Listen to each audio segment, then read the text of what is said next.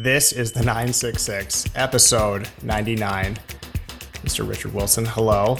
How you doing? Like, once again, we left laughter on the cutting room floor because we're just chatting away prior, and then at some point, one of us has to go. We got to start recording. Yeah. Yes, we did just leave some on the cutting room floor, and we're not editing that in either. That's just it's lost forever. How's everything going? Great. Number 99, exciting. Also happy to get past all this rain, and I think we have a boys outing tomorrow. We do. We have the scheduled anyway. If you know, family and everything else will allow, we have a boys outing tomorrow. Yes, weather permitting and many other variables permitting, we have the 966 official and inaugural golf outing. Just in between the 99th and 100th episode. Richard, looking forward to it. 100%, and in anticipation of a golf outing. I went to Costco recently and got the 24 pack of their dollar balls. So, I thought you were going to say 24 pack of something else. Dang, no, 24 pack. I can get that too. I got to drive home. 24 pack of golf balls. So I am well prepared. Whatever, that course will throw at. Well, it doesn't matter what course it is. I'm well prepared for my golf game. Those are quality balls. The K-Sig Performance Plus, I believe they're called. They're a very quality ball. Compete with Titleist. Unfortunately, it is a course in which it is very easy to lose a lot of balls with a lot of water. Well, let me know. It's 24 enough. You've never seen me play. I'm wondering now. 24 is enough. I'm wondering now too. We playing 9 or 18. Look, I'm sure they have. We'll be able to find some balls, maybe. I mean, if we're losing some, others are as well. So no. We haven't played before. I'm rather prolific in that regard. Well, we'll decide what we share with the thousands of listeners and viewers. Hopefully, it's just compliments for each other at the end of it. But it will be fun, a good team building exercise. And Richard, we have just a really good episode coming up for number 99. We have Princess Mashael bint Saud Al Shalan joining us shortly. Co-founder of Aeon Collective, just a really great conversation about sustainability and the work she's been doing as well. Just fantastic. It was really insightful, and it was fun to have her on because she's into things, and she gave a real perspective on how Saudi Arabia looks at all this and how they're going about it. Really, really good conversation, and she's a treat. One of those edifying conversations, Richard, where we just sort of enjoy being around somebody who knows so much about what they're doing and just soak it up. Yeah. And we know so little. So, I mean, our learning curve is straight up. Richard, this comment this week from @EarthWiz99. I think it was a comment on your video about the part 2 Israel, Palestine, USA discussion, normalization. Quote, good faith negotiations. When have the USA ever been guilty of that? Just ask their First Nations people. I highlighted this comment, Richard, because we get a lot like them, and we enjoy comments like this because we enjoy people taking part of the discussion, and they also make kind of a point. So interesting. You know, what's interesting about that comment is that he's probably talking about the negotiations over the years between Israel and Palestine, brokered in many times by the U.S., where there are real questions about, if a equitable solution can be achieved with the U.S. as the, mediator there. The difference between that, Israel and Palestine, and Israel and Saudi Arabia, is the power relationship between the two partners is completely different. Saudi Arabia happily, will gladly, and can walk away at any point. Mm-hmm. It owes nothing to Israel. It's not occupied. I mean, so the power dynamic, it almost doesn't matter if it's good faith. In a Palestinian Israeli negotiation with the U.S. as the arbiter, Palestinians don't have the same influence or ability to influence the negotiations that Saudi Arabia does. So I'm not disagreeing with that poster or that commenter, but an Israel-Saudi U.S. negotiation would be entirely different. Interestingly enough, the Palestinians, may not be at the table. We've talked about that. And actually, it's one of our yellows coming up. But so that's a good comment. I like that. Yep. Another one we have to say it from Trimex. He is a commenter who just stands out above the others and how much he knows his stuff. So I'd like to share another one this week. He says, quote, for as long as there will be strong macroeconomic headwinds, mainly in the form of interest rates, meaning Lucid, their sales position will be difficult. They can definitely break into that luxury market that is currently dominated by Lexus, Audi, Mercedes, BMW, etc., and they can make their position felt there. Their cars are solid in design. They have cash. All they need are more attractive price points for a larger segment of the luxury car space. I think that's true. The way that I came down on it was that they not only needed to drop their price just a little bit, but also they definitely needed to be head and shoulders above the Tesla models on the market. So he added, if I remember correctly, they had set out a target of 15,000 cars in 2022, but they only made about 7,180 in 2022. So I mean, Richard, good commenter. So a 40% increase in production rate is substantial. So Trimex, thank you. We are officially elevating Trimex, Richard, I think. Executive decision, we haven't talked about this, but we're going to elevate his status from frequent commenter to commenting advisor extraordinaire. Well, and just whatever the next level up is. It was a good one big thing on your part. And, since Lucid won't come on, maybe we should have Trimex come on. Yeah. in lieu of Lucid. Yeah. Now, here today on the 966 representing Lucid, Trimex. We've only done 99 episodes, Richard. There's plenty more game to be played. I believe they will be coming on at some point in the future, and as well as Sear, the other PIF-owned EV company. Cool, so we're working in those directions. A lot of interest in coming on the show. Only one episode a week, and that won't change for a little while, Richard. So we're good there. One more, Richard, from Saja Kamal 1. Sami Kamal 1. You guys are awesome. Keep up the great work. Please put out a video on the Lucid Sapphire. Okay, we're gonna hold out some love from Lucid until future episodes when they come on the show. But thank you for the comment. If we got media credentials, could we go get a test drive in a Sapphire? Can't we just do that anyway and put a body cam on our chest? Well, I know, but I mean, in order to get into one, I don't know, maybe you have to, provide your net worth or whatever. Well, they wouldn't let us in then, yeah. But I don't know, like they have showrooms, but I don't know if you can do test drives. But maybe if we're, if we can, do the media angle. Anyway, it's something to consider. Yeah. Someone from Lucid is watching or listening, so it's going to work itself out. We are going to hold out until we get our free Lucids as a lease that we just get to keep, and we will talk about it all that we can talk about it, just like golf, Richard. Yeah. And I'm willing. I mean, it's not a one-way thing. If they, give us free Lucids, I'm willing to retrofit my house to be able to power from home, Right, if they will finance that operation. So I just want to know, I'm an equal partner in this. They give me a free car, I will put in, the ability to charge it at the house. Yeah, we're not looking for any free rides here. We're just looking for a free ride. But the problem is I don't have a garage. Maybe if they gave me a Lucid and built a garage, I could properly house it. But again, I would cover the charging aspect of it. See, you're getting greedy, and that'll show up on their third quarter financial report, which we'll talk about in a few months. And there'll be a little line item that says built garage. This is not greedy. This is practical. Okay, let's get going. All right. That was fun. Richard, what's your one big thing this week?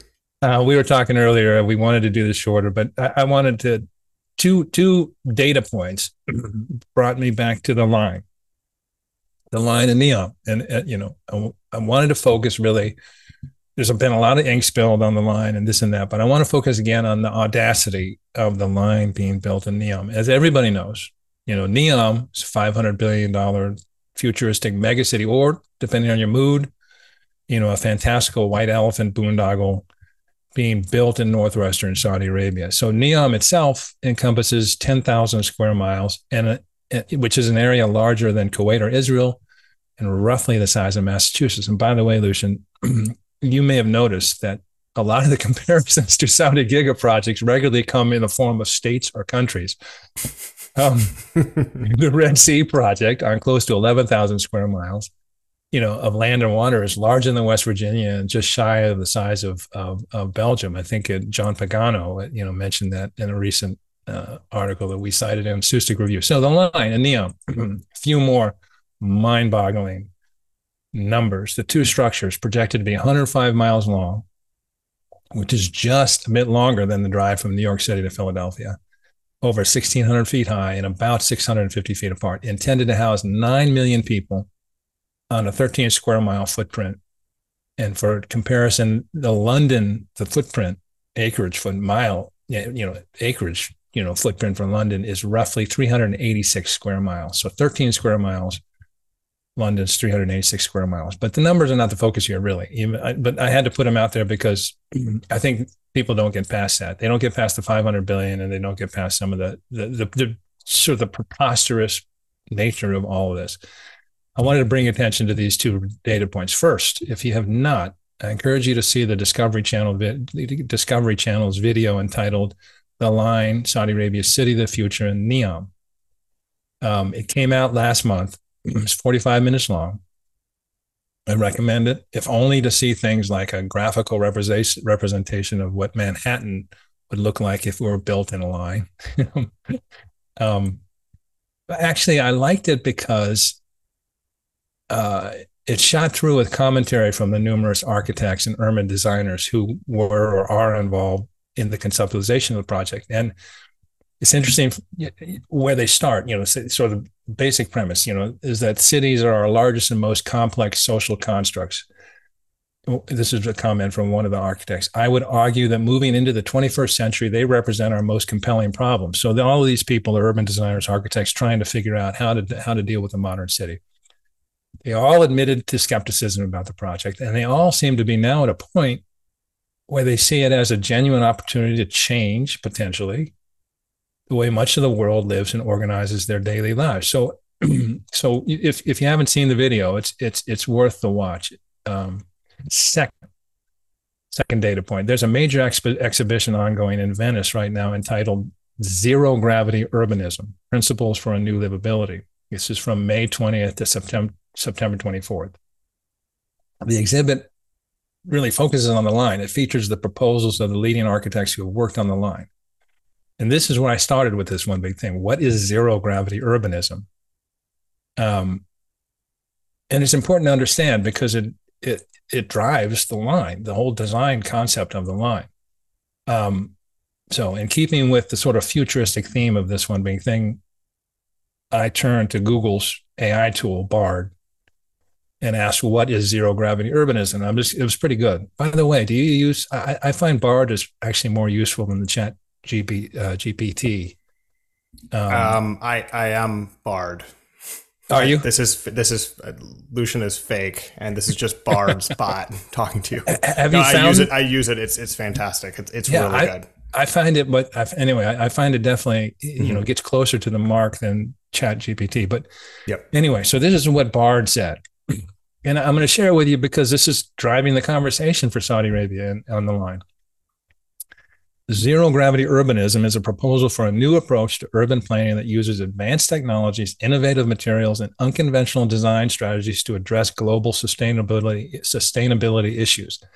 The model aims to balance nature, human well-being, and sustainable progress. It is notable for, one, verticality.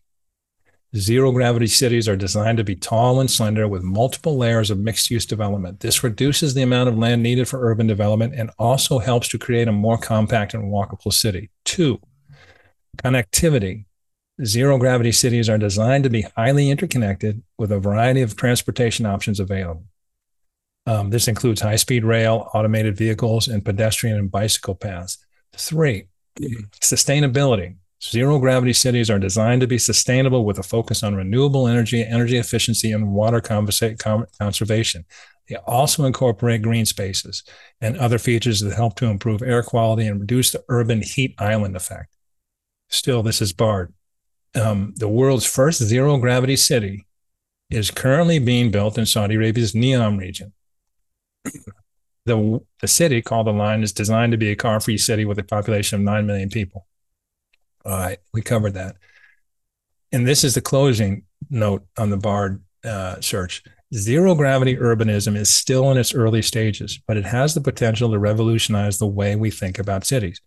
By creating more sustainable, livable, and equitable cities, zero gravity urbanism can help us to address some of the most pressing challenges of our time, such as climate change and urban sprawl. Okay, wrapping up.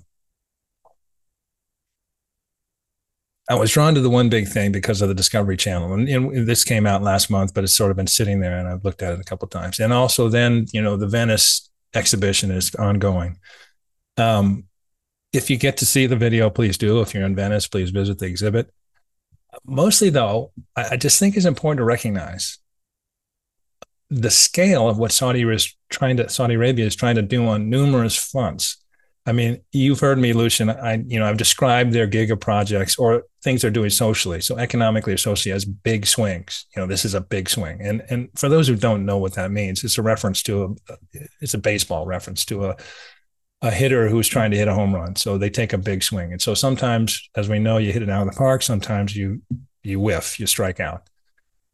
The line is a huge swing. I mean, it's a multi-billion-dollar concept. I mean, commitment and investment in a concept. And some people think it's folly. Others think it's visionary. It could end up being both. It could end up being neither, or it could end up being either. But what I admire is actually what comes through in that Discovery Channel documentary is that it's attempting something that's never been done before. If successful, it would transform our understanding of what constitutes positive, healthy urban design. And why it matters, in 2023 is, our world is currently undergoing the largest wave of urban growth in history. It's projected that 68% of the globe's population will live in an urban area by 2050. And actually, in terms of in developing countries, the percentage is higher than that. So this is really kind of a noble experiment. This is someone in a country, and this is in particular driven by Mohammed bin Salman, saying, all right, we're going to take a bet to see if we can change the world. And I know it opens them up for broadsides, legitimately so, real questioning. But again, this is a big swing that I think is, as I said, a noble experiment. And it's just fascinating to watch. Good one, Richard. We did the last time we talked about the line, and it's good to just keep it going because it's sort of the big thing. Your one big thing this week, the one big thing every week until people are moving in there, and it's going to happen. We talked about this in early July because there was a slew of little news items with updates and progress, and the Discovery Channel piece had just come out. And so what we'll do here is we'll drop into at least the B-roll here with subtitles, the comments from the Crown Prince, which are available online and they just show you what how enthusiastic he is about this and how convinced he is that this is worth the shot, like you said, and that it's time to think differently about how we build cities because the current blueprint is not acceptable. And that means that a city is going to be built and is being built now that is different looking and therefore easy to criticize for those on the outside. And he's looking at this as, well, we need to do something. We can't just keep building the same type of city over and over again. And we have to be innovative and forward thinking. This is a city not for today or tomorrow, but for the next few centuries. How are we going to adapt to climate change? How are we going to live in a way that makes people more part of a community, that makes sense, that cuts down commuting time, that lets people work where they live and live where they work and enjoy life?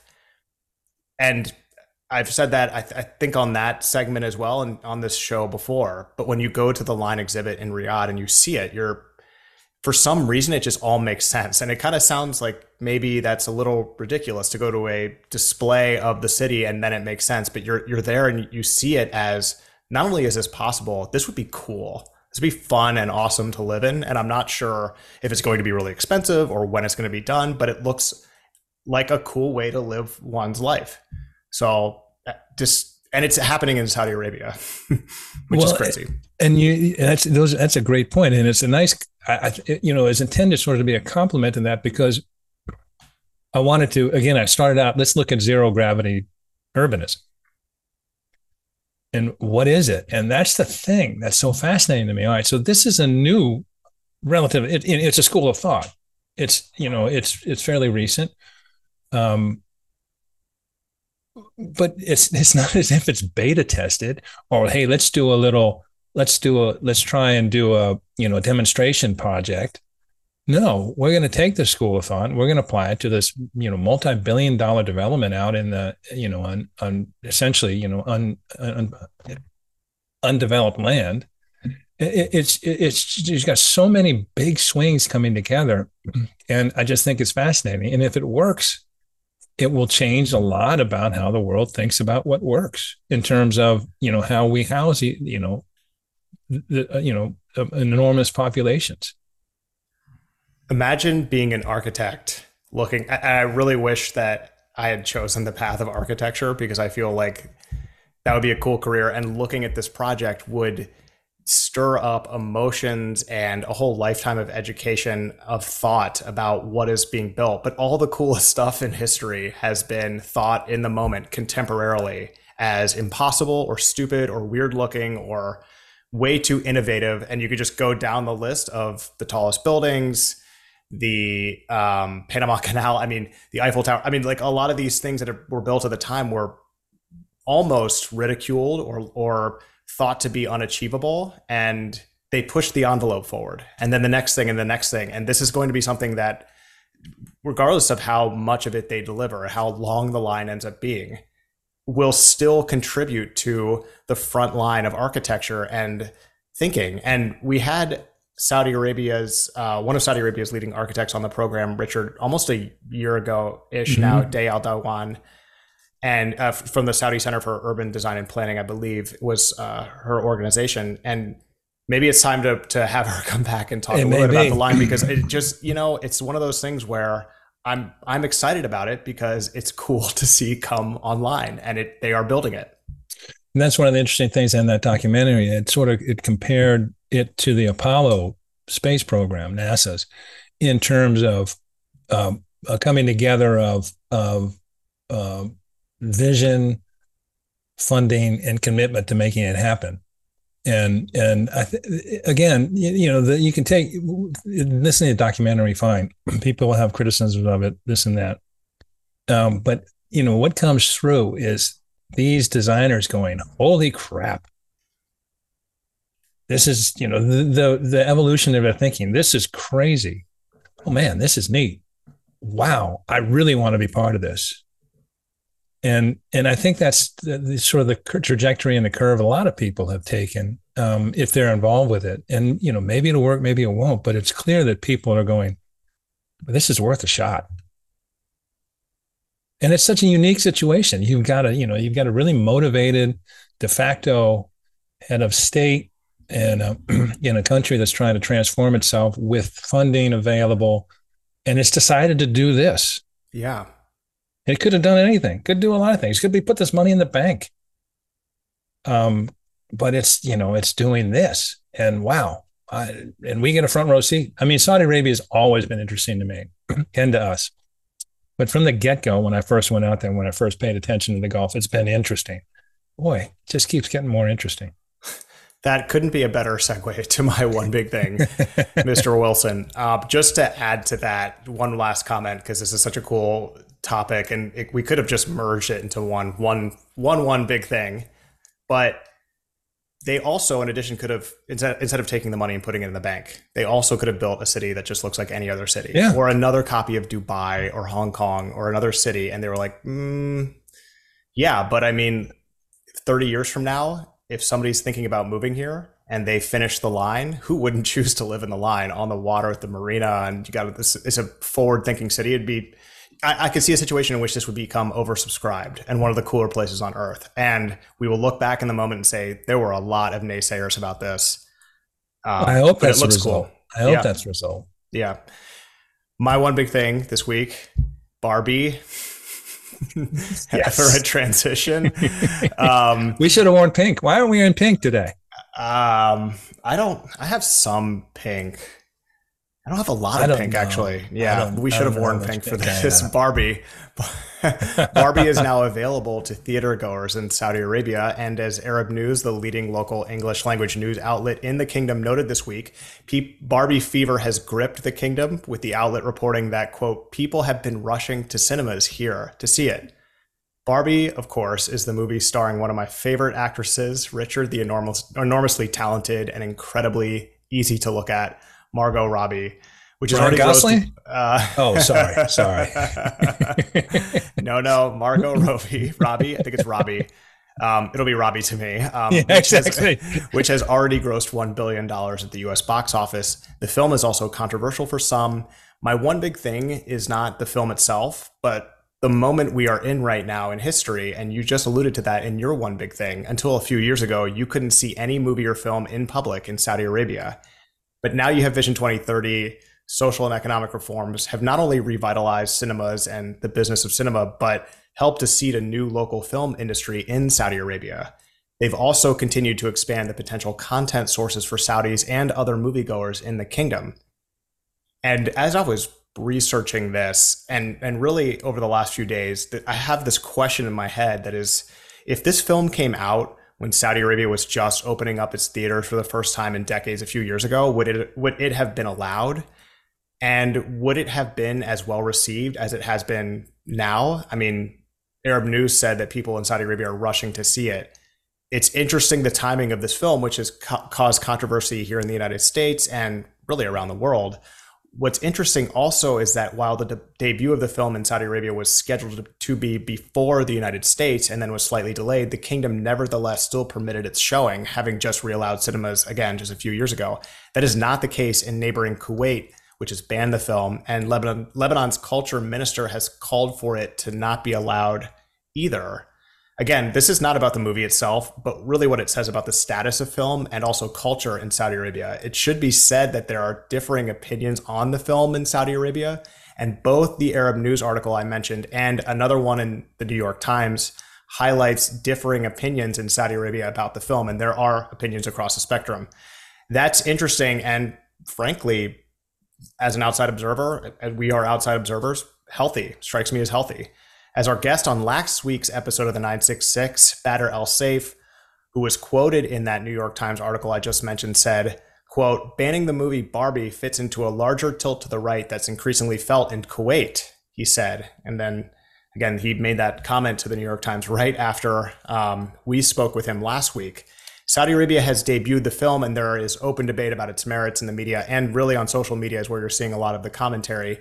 Again, this is not about what I think, because it couldn't be more irrelevant as an outside observer who also hasn't seen the film, it should be noted. But what is noteworthy to me is the situation in general. It's that this is sort of a clear moment in time where one can kind of look around and say, wow, things are definitely different in Saudi Arabia now. You have theaters, you got Barbie, you have women driving to go see it, wearing pink. Then you also have an open and civil debate about its merits. So that's noteworthy to me too, that Saudis are sort of having a conversation among themselves and in the media, sharing what they think about the film. My one big thing a few weeks ago was about Saudi women and all the changes happening in the kingdom for women, basically how cool it was that they're achieving so much and experiencing the opportunities presented by Saudi Arabia's general progress in harnessing the power of its women. And it's just an amazing moment that we're in right now, Richard, and an interesting thing happening right now. It's pretty cool. And that's my one big thing, by the way. Fiend. I was on mute. The curtain comes down and a clap comes. Good one. And I think that was well formulated. And it actually fits. Our one big things fit in terms of the big swing. You know, Saudi Arabia. But I'll refer to Badr El Saif, and Badr El Saif puts his finger on something that's really interesting in terms of what Saudi Arabia is trying to do. So what's Saudi Arabia trying to do? It's trying to liberalize socially to an extent. We've seen this in other authoritarian states where the liberalization is coming from top down. Extraordinarily close attention is paid, I'm sure, from decision makers. They're tracking social media, they're tracking attitudes, trends, this sort of thing. They're trying to understand what the load will bear in essence. And so as Saudi Arabia tries to make the society more enjoyable for its youth and for its population, you can do more things. You can be more active. You can obviously there's employment opportunities. So we're trying to engage the population in so many more entertainment options and trying to engage the population. But what's the limit? And the Barbie thing is really interesting to me. And I'll say this because let's remember, you know, Lightyear, Buzz Lightyear, that was banned in Saudi Arabia. The Immortals was banned in Saudi Arabia. The recent Spider-Man multiverse was banned in Saudi Arabia. You couldn't see that. Barbie was. So I think each of these decisions is made within the context of what the load will bear. And what Butter was referring to was really interesting because the 15th Arab Youth Survey came out recently. A comprehensive, wide, Arab world survey of youth, and it confirms sort of what the Arab Barometer, another well-respected recurring survey, found, which is that in general, youth in the Arab world are getting a little more conservative. I mean, basically, there's a conservative trend, and what the Arab Youth Survey found was 54% of those polled emphasized the importance of religion, tradition, and family in their personal and public lives. In a similar vein, 76% were concerned about the loss of traditional values and culture, 65% overall, and 70% in the Gulf prioritized preserving religion and tradition over creating a tolerant, liberal, and globalized society. So, in trying to thread this needle, Saudi leadership understands the perils on both sides, going too far one way or another. And you see in Saudi Arabia, and to be honest, that line is not entirely clear to everybody. We see people, being detained in Saudi Arabia who were like, it wouldn't apparently be a reason for it. They may be pro-Saudi, whatever they may be, So like a lot of things, Saudi Arabia is trying to move in a big way in a certain direction, but they're trying to do it in a nuanced, sustainable way. And so it is really interesting that they let Barbie go through, but maybe one before or the next one doesn't. And I just have to believe, and that's why I think your one big thing is good to point out this. I just have to believe they're looking at every one of these choices that they make in terms of how much they liberalize in the context of what the load will bear, trying to be really sensitive to basically a conservative society, trying to, probably paying very close attention to these youth, these surveys, and doing all sorts of research and data analysis on their own. Again, trying to move along a spectrum without losing control or alienated significant and key parts of their population. Like so many things in Saudi Arabia today, everything is consequential and everything is a bit of an experiment. It's not like there's a tried and true path and exactly if you push this button, this happens. It's all sort of trying to figure your way through in an organic, authentic way to get where you hope to get. Interesting stuff. And and that's a long way to say this Barbie, this is just a movie. Obviously it's $1 billion movie. It's a phenomenon all over the world, but it's a movie. But, when you look at Saudi Arabia, you plop it down in Saudi Arabia and here, make a choice about this. It's so much more than just a movie. Yep. And should be noted that that's a choice that they are making, not that anybody else is making for them. And right. that's sort of and I think we overlap there. I think it's the point of this whole one big thing is just exactly what you described. This is the situation and it's pretty fascinating. I do want to see the movie. I mentioned that I had my brother and his wife and his family and my parents in town visiting, and in exchange for some golf, we traded, I should say, a girls' outing to go see Barbie, and they loved it. They couldn't stop. They tried as hard as they could to not talk about it in front of us, and I really want to see it, but I don't do movie theaters, so it's going to be a while, I'm sure. But as soon as it comes out, I can't wait to see it, and it's cool that people in Saudi get to see it too. So, well, I'll when I see it, I'll try not to give away the plot. You're going to be gabbing about it. You'll be wearing pink. Yeah. Maybe I'll work some pink into my golf outfit tomorrow. Mr. Wilson, just as an element of distraction, perhaps. Yeah, this is just a nod to Barbie. I guess I could find something thing too. Yes, I should add to the Margot Robbie comment. She is in so many really good movies. Like she's in some phenomenal films. Wolf of Wall Street. It's just like when you get into her IMDb, it's like she's a enormously talented actress. Margot Robbie? You say who is this? I've never really. Is she actress? What is she? You are. Now I know somebody else is in the room listening to you, and you're trying to avoid any trouble. Before we get in any more trouble, Richard, let's get to our really awesome conversation now with Princess Mashael bin Saud Al Shalan. She doesn't like to be called princess, so we use that only in the introduction. She's one of those enormously intelligent people who is standing on her own and just absolutely providing a tremendous service to clients, to the government on sustainability, and really knows this subject inside and out. It just is so cool speaking with her. Terrific conversation.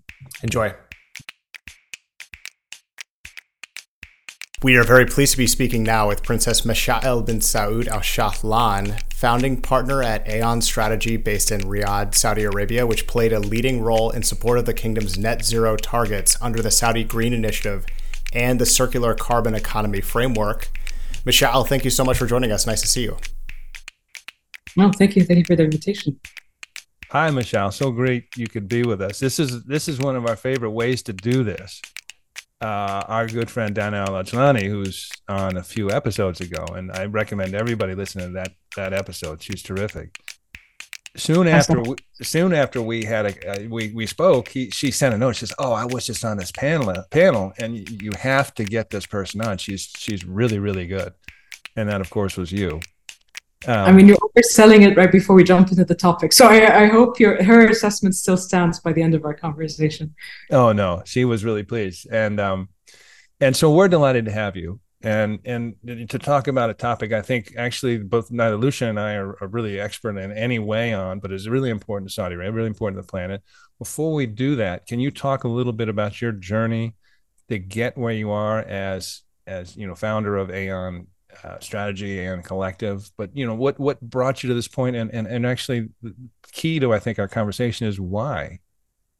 Yeah, I mean, to me, thinking about sustainability and about development in a perpetual sense that does not harm the environment, does not harm the ecosystem, was almost always natural as an inclination. It never felt that it was something that needed to be uttered or framed under the framework of sustainability. Maybe my first way of coinciding with that kind of world was when I was a very young child. I recall a time when the first Gulf War happened. I was based out of Riyadh at the time. My grandfather, because of his work, could not leave Riyadh, so we decided to stay with him. And as soon as the war finished, we were part of this bigger effort. Obviously, as kids, we weren't doing much, but seeing a lot of the adults in our lives of this cleaning efforts of the oil spills in the Gulf in around the eastern province of Saudi Arabia. And I recall this big image of this big blob of oil hitting the shores and thinking, wow, that does not look nice. That does not smell or feel nice. And then seeing a bird trapped in it was sort of seared into my mind. Also, being an asthmatic kid, knowing that because of fear and pressures, and I don't know if anyone recalls, at the time there was a threat of chemical warfare. We had to wear these masks when we were still in the city. So the first point of action that my grandfather decided as soon as the war was over was to go to the desert. So we spent about a month in the middle of a desert, just recovering, sitting between us and nature, in spite of maybe it being intuitive. It was not causing an uptick in my asthma, it was actually helping it calm down. So there was this signal as well that some of this naturescape that we're sometimes fearful of is not necessarily having the detrimental effect. It's not necessarily the dust that would be associated if it was not pushed to its limitations, let's say, from some of these additional pressures on both the environment and the climate. So this was the initiation of my journey into the space. So naturally, I took that aspect of it for granted. The other thing, I think for most of us Saudis, energy is something that we don't think we're too good at understanding because it's always in the backdrop of a lot of conversations, questions around oil prices, questions around electrification. We always think of them as an afterthought and think, well, everyone must know that. I sort of hit a brick wall when I attempted to do my master's education. I went into it thinking I'll carry on the history and lineage of my family of going into security studies, because naturally that's a space that women were not going into, and it was really interesting. I was shocked. This is at Columbia, right? This is at Columbia, yeah. I was really shocked going into SEPA that the program first week in was super concentrated on the US. So I was like, okay, I'm going to spend the next 2 years doing that. It was some sort of an internal crisis. But then I realized that there are other choices and I can switch. This notion of subspecializing in sustainable development, understanding as well that if I could specialize in the applied sciences, then I can almost act like, having these different escapades outside of the policy school into all sorts of sciences, which is always a hobby of mine, playing fake scientists in one discipline or the other. So it sort of satiated my curiosity. And I came out of it, at the end of it, was around 2014. That was just as the new development agenda was being put forth at the UN, what became the SDGs at some point. Also, the initial ideations around the Paris Agreement. So it's just a question of an opportune framing at the right time, I guess. Fascinating. I remember that ecological disaster, that Gulf War, because a lot of, obviously a lot of wells were blown up intentionally, but it's fascinating to hear a personal story of actually encountering it and the impact it made. So you're off to Columbia. You reworked your whole curriculum. And as you say, it is fortuitous. You finished in 2014. Paris Agreement is 2015, which was monumental in a lot of ways. I think, we've done things on 966 about the environment and COP, the 26, 27, now upcoming 28. And the Paris Agreement was sort of a tipping point where let's stop discussing if climate change is real and actually see if we can take some steps to address it. How does that translate to you, and how does it translate to Saudi Arabia? Yeah, I think that was another serendipitous occasion, because it just so happened that one of the main thinkers or main architects of the Paris Agreement used to wear both hats of Columbia and Sciences Po. She was Madame Laurence Tubiana, who was tasked with the undertaking of coming up with a structure for an agreement that would allow an increased level of ambition after a certain point of time. But most importantly is to get all countries, in spite of their big diverse circumstances, to agree on one document that this will be our North Star, this will be our pathway forward. And to be honest, I was fresh graduate, have barely mastered the 101s of climate policy and understood just the complexity of collective action. And we went into it both in terms of helping and converse and situate the situation in Saudi Arabia as Saudis to Madame Laurence Tubiana and what will be the main points of connectivity. And I have to say the French were really good at the diplomacy aspect of it. They took their time going to different countries, understanding how they could come up with something that would allow a pathway forward.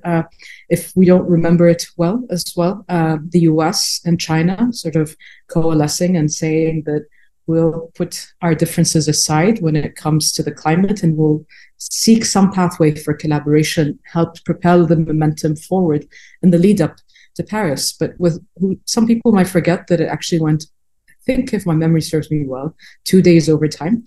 And up to the last moment, right, we were all sitting on the edge of our seat thinking that this is not going to happen because they kept getting sticked around certain words of must or shall up to the last moment as well. I vividly recall one of our colleagues from Nicaragua sort of raising his hand in objection, and Laurent Fabius looking across the board saying, "No objection, the Paris Agreement has been adopted." Enough of this. Yeah, I think that our colleague from Nicaragua wanted even more ambition, but Laurent Fabius understood that that was the limit at which they could pass an agreement at that point. Obviously, a lot of the hard work was not put into that first text. So some of the details of what was called the rule book was sort of pushed to a point later in time. They understood at that point was you needed to rebuild this question of trust on the system, and a trust of going into something that would allow for flexibility for different countries' circumstances. Fascinating. So you established Aon. Now, what's it? You have Aon Collective, and then there's Aon Strategy. Correct.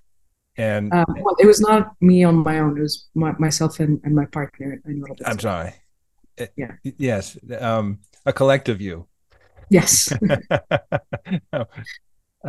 you and it's by the way, all your work, website, papers, that sort of thing, are really well done. I don't know who you're who's putting your stuff together, or your creative designer, that sort of thing, but it's well done. Thank you. We're sticklers. I think between Noura and myself, we're sticklers for design. Information on its own, unfortunately, is not enough to connect to a wider audience. So understanding how do you project it and do it in a way that connects visually to people is very important. Well, it shows and it reflects well on you. It's very detail oriented, and it's very attractive in the way it's done. But right at the top, about, and we'll start thinking. It's a cross-disciplinary waqf, and I think, which is a nonprofit endowment fund. But I think for our listeners, what a waqf is interesting, but that actively supports sustainability and development. But can you take us through how you, the collective, what Aon Collective is, what Aon Strategy is, and just tell us about this story. Yeah, of course. So we understood, we were lucky enough, I think, and maybe stupid enough, both Noura and I, to have applied. This is how we feel about the 966. Okay, good. Because sometimes putting all of your eggs into one basket is not highly recommended. But I think we were also youthful enough to think that we might get away with it. We both applied to the same program at SICA. We were cousins, thinking that most definitely they'll accept the two of us. Noura was accepted there first, actually. I got waitlisted, only to be accepted a few weeks after the fact. Very, very, very scary weeks. But as we were going through that program, we were sort of trying to imagine, well, what we do after the fact that we graduate. We wanted to start from a point that we were able to support on our own, that was not reliant on any external counterparts, that would enable us to sort of chart our own vision to what needed to exist within the ecosystem. And that's why, to us, creating a consultancy was the lowest hanging fruit. It's something that we could develop between my mind and hers that did not require much else other than our ability to think within a space. We definitely started from the very bottom. So starting to try and understand within that space, what are the dynamics? Our expertise was in policy, but proper policy making cannot function in vacuum. We cannot come fresh out of university and try to apply our chops on understanding models or different policies that have worked in other circumstances to Saudi Arabia. So we started the very bottom, understanding the dynamics of the home, people's consumption patterns, behavioral patterns, what would work and what wouldn't. That happened to be around the period when Vision 2030 was starting to emerge, and with it, a beginning of an understanding of this concept of sustainability, alignment of that to the SDGs in the kingdom. So I have to say, in the beginning, we were not envisioning a sustainable development consultancy, right? For us, sustainability was a given. Obviously, coming through academia, it was also overused in a lot of cases. But we understood that the ecosystem was starting to understand it, and there was a massive opportunity to start to influence the space from within.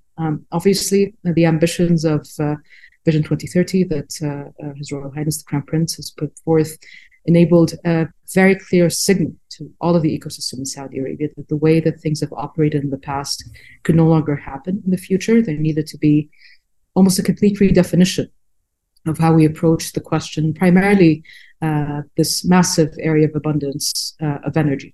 So We started building it piece by piece, understanding the energy efficiency component at a later stage, understanding then how that could be influencing the energy price reform part of the equation, and then starting to understand, well, what would a pathway for Saudi Arabia look like in terms of a decarbonization? So what would a net zero pathway for Saudi look like? And it's through that prism that we started to work more and more with government on both the crafting of policies, on the helping the development with a lot of brilliant colleagues in their own right, both within the institution and without, on some national level programs, be it the Circular Carbon Economy National Program or other efforts, that there needed to be that kind of drive from within to understand what would policies that are in alignment with Saudi Arabia's set of endowments look like, and how can we ensure that this is something of credibility that would ensure continuity in the long run. At the same time, as we were doing these efforts from within the system, we understood very early on that that cannot happen in vacuum. Maybe sometimes the limitations of what a client wants, wishes, desires, ties you to a specific corner or a space of ideation. But we needed to have this additional body that attended to the public good. And that was the inception of Eon Collective, of a waqf that's independent, that allowed us to work without any red lines, that allowed us to explore and push the boundaries of concepts that were not yet ripe for picking, let's say, in our early operations as the consultancy. So some of the concepts around the early definitions of the circular carbon economy concept, understanding that that would not come to pass without a net zero goal or target, some of the work around carbon markets, a price on carbon, were some of the early facets of what we started to do under the collective. So where we stand today, I think on a much varied group of topics, as both the consultancy grew, including within it different areas of expertise on a broad range of topics, from arts and culture to built environment sustainability to ecosystem regeneration restoration. It allows us to sort of have this tug and pull from both sides of the equation towards a common goal. I always say it in short to us, I think this is our mindset, is our real client is Saudi Arabia and the well-being of the country. So we don't see it as two different pieces or competing interests into one space. But these are all bodies that are trying to get us in a certain directionality and the small role that we can play within this bigger ecosystem. Are you guys you're doing consultancy just in Saudi? Do you have clients outside of Saudi Arabia around the world, or are you expanding, or where are you on that? We do. Actually, we have a team that's quite diverse. So our head of built environment sustainability just came from Lend-Lease. So she has massive experience from the US built environment aspect. Two leads on ecosystem regeneration restoration are also based out of the US, from Colorado and trying to remember where the other one was based out of, Cleveland, and then some massive experience as well in Europe. So they're quite diverse, and with it an ability to connect to different projects around the world. We have done projects outside of Saudi in the past, but because of the opportunity of what's happening here, the bulk of our focus to date has been in Saudi, mostly, except for the odd projects. So you just tossed off a bunch of big concepts right there. And, the Saudi Green Initiative, carbon tax, circular carbon economy. These are big, big issues that Saudi Arabia is dealing with, and they're trying to formulate how to deal with it. Have you been plugged in on each of these in terms of how the government is trying to address these topics? And they're big ones. Yeah, absolutely. I mean, I think our first, that's where I see a lot of connectivity, honestly, between Saudi Arabia and the United States. For a lot of our thinking and a lot of the thought processes, and maybe in some ways, the general timeline of the makeup of an economy and an ecosystem falls under a similar oddly trajectories. So when I'm talking about the concept of the circular carbon economy, for example, the first time I came across it was from the Department of Agriculture in the US. And that was their attempt of trying to figure out what would a systematic way of looking at emissions from the agricultural sector look like. when it comes to the carbon piece, and how can we start addressing it in a way that's systematic, that does not only look at one point in this journey, but looks at it from the beginning to the end. In the Saudi context, and I think very far from thinking, and maybe tangentially not connected to that initial inception, was the coming up with this framework from His Royal Highness Prince Abdulaziz bin Salman. So I remember him being appointed Minister of Energy end of 2019. There was the incident that happened in the Eastern Province, as we all recall, to some of our massive oil wealth repositories, let's say. At the same time, that was diplomatic. When you were attacked. Yes. The other way that we can also look at it is that was not a point where we were saying, well, we reacted so well that the ecosystem thought that it must be easy and that nothing really happened, in spite of how big that impact was at the time.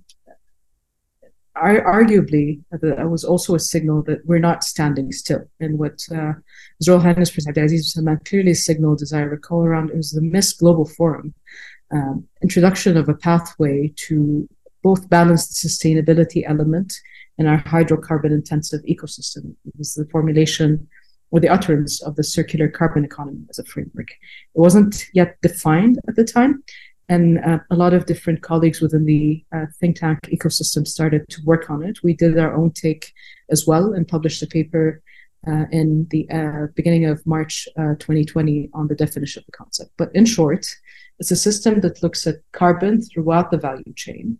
And similar to the circular economy, sort of anchors around the 3 R's of the circular economy, but adds a fourth one just to deal with the nature of carbon within the system. So the first is the reduce component, so just minimize emissions. You can think of it as mitigation in its most definite ways. Energy efficiency, renewables, all sorts of ways that you're bypassing emissions. Then you go to the reuse component and the recycle component. So either taking the carbon and using it again in the reuse case without changing its chemistry. So in this bottle that's not seen, I have Perrier inside it, and that's water with some sparkling gas. That's CO2 that's being injected into it. So that sort of defines the reuse component. The recycle is a space where you would modify the chemistry a little bit. So you can think of it in simple terms of creating ammonia or ways that you would grow your plants better with the use of these fertilizers. So that's the recycle component. And at the very least, and most importantly, is this remove component. And why is it important? We already have too much CO2 in the atmosphere. We need to find some way of tackling it by either removing it directly of the atmosphere or removing it from the systems that are usually emitting. So you can think of it in the form of scrubbers and power plants. Instead of putting that additional CO2 in the atmosphere, you're capturing it and doing useful things with it, either by storing it or by putting it under the recycle or the reuse component. So to us, that sort of signified a way that looked at a comprehensive system and a systematic approach of tackling GHG emissions, which to our expectation up to a certain point was not done in the past. So while maybe the rest of the world might see it as a Saudi endeavor or a Saudi effort, we see it as a way that looks at a systematic approach for decarbonization that is agnostic to the pathway that you take, as long as you tackle the main culprit in that case, which are emissions. It's interesting that you made the parallel with the U.S. And when we spoke last week, I was laughing about my youngest, who's my daughter, who's a senior in college now, but she's been interning at a sustainability startup, essentially. Mm-hmm. And when she first, and she loves it, and when she first started, I said, yes. You need to get into sustainability because nobody knows what it is, but everybody feels like they should do it. Yeah.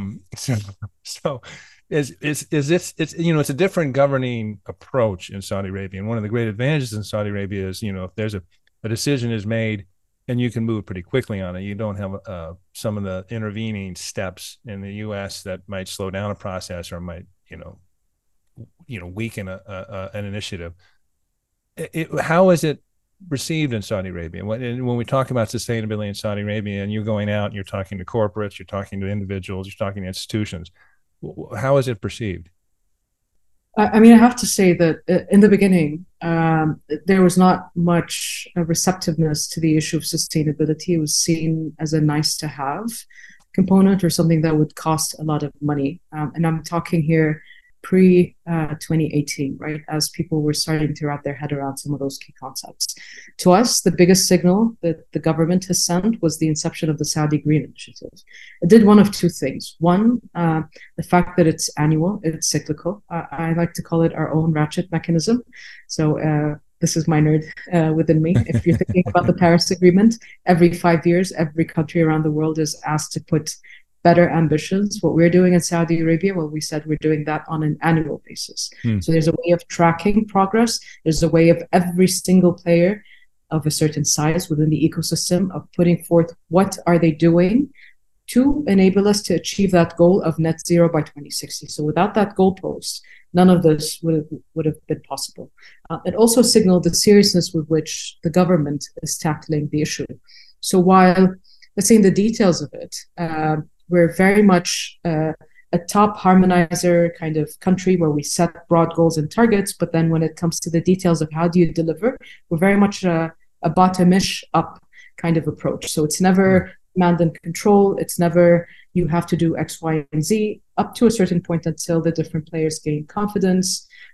It's always an invitation of what can you contribute? What do you see as something that's exciting within the space? I think that's the general space of operation for sort of the private sector players within the system. And we've seen over time the level of sophistication of understanding of what does sustainability mean and what does sustainability mean to us in that context as, for example, Red Sea Global. What does sustainability mean to us as King Salman Park? It starts to trickle down and become a lot more granular in that context. And we're seeing it go beyond these bigger projects where sustainability is almost expected as the norm to other smaller projects that are starting to integrate some of those frameworks. Now, where I think there's still a lot to be done, and that's where institutions like ours in collaboration with others have a lot to do, is in terms of reaching the broader public. So I think I've chatted with you on the sidelines of this before, Richard. But Lucian, I don't know if you're aware of the temperature increases that we've already witnessed in Saudi Arabia. We're considered as the Arabian Peninsula overall, but more specifically in Saudi Arabia, even more specifically among the coast of the Arabian Gulf, as one of the hot zones of temperature increases, right? So when we're talking about this 1.5 degree, 2 degree goal or target, what we've already seen in our region compared to, let's say, the Northern Hemisphere increases per decade. Per decade, on average, everywhere around the world, we've seen a consistent 0.37 degrees C increase every decade. Our region had witnessed 0.48 degrees C in our region alone, which means that we're much closer to that 1.5 degree than we would have anticipated in the past. And of course, that has its own set of connotations. But, if you lower the temperature in your room by 1 or 2 degrees, it would be very difficult to feel. Even upping it by 1 or 2 degrees would also be difficult to feel. Corner to that thinking, especially in our region, is that we've witnessed massive amounts of growth in that same period. So I always say, if the temperature increased by 3 or 4 or 5 degrees, depending on the wet bulb aspect and depending on the city, if my bus stop is air conditioned and my car is air conditioned and my office is air conditioned, it would be very difficult for me to sense that relatively slight temperature increase in the short term. Over longer periods of time where you have maybe less opportunity to act, you might start feeling it more and more prominently in a stickier fashion over multiple years. But it's a question of what action can the government and the bigger players do as you catch up the level of, let's say, education within the public of the changes that we've already witnessed to date. Yeah, we've the global heat wave has sparked a lot of discussion. We've done Lucian did a segment on it recently. So the Aeon Collective, and it focuses. Your office sent a really interesting series of documents, and the tree library. I want to get to you to see exactly what that is. But you focus on climate change, pollution, biodiversity. How do you go about this in terms of education and consulting and advice? Yeah, I mean, maybe I'll take a step back and think, why do we focus on all of those three topics? Sometimes people think that if you handle or tackle one of them, then by default you're tackling the others. I've had a recent unfortunate example that I saw firsthand of how that does not seem to work. So we went to visit a friend of ours in Costa Rica, of all places. I don't know if you're familiar with the Asa Peninsula. Have either of you been to Costa Rica? Yeah, I have, but not to that peninsula, I don't think.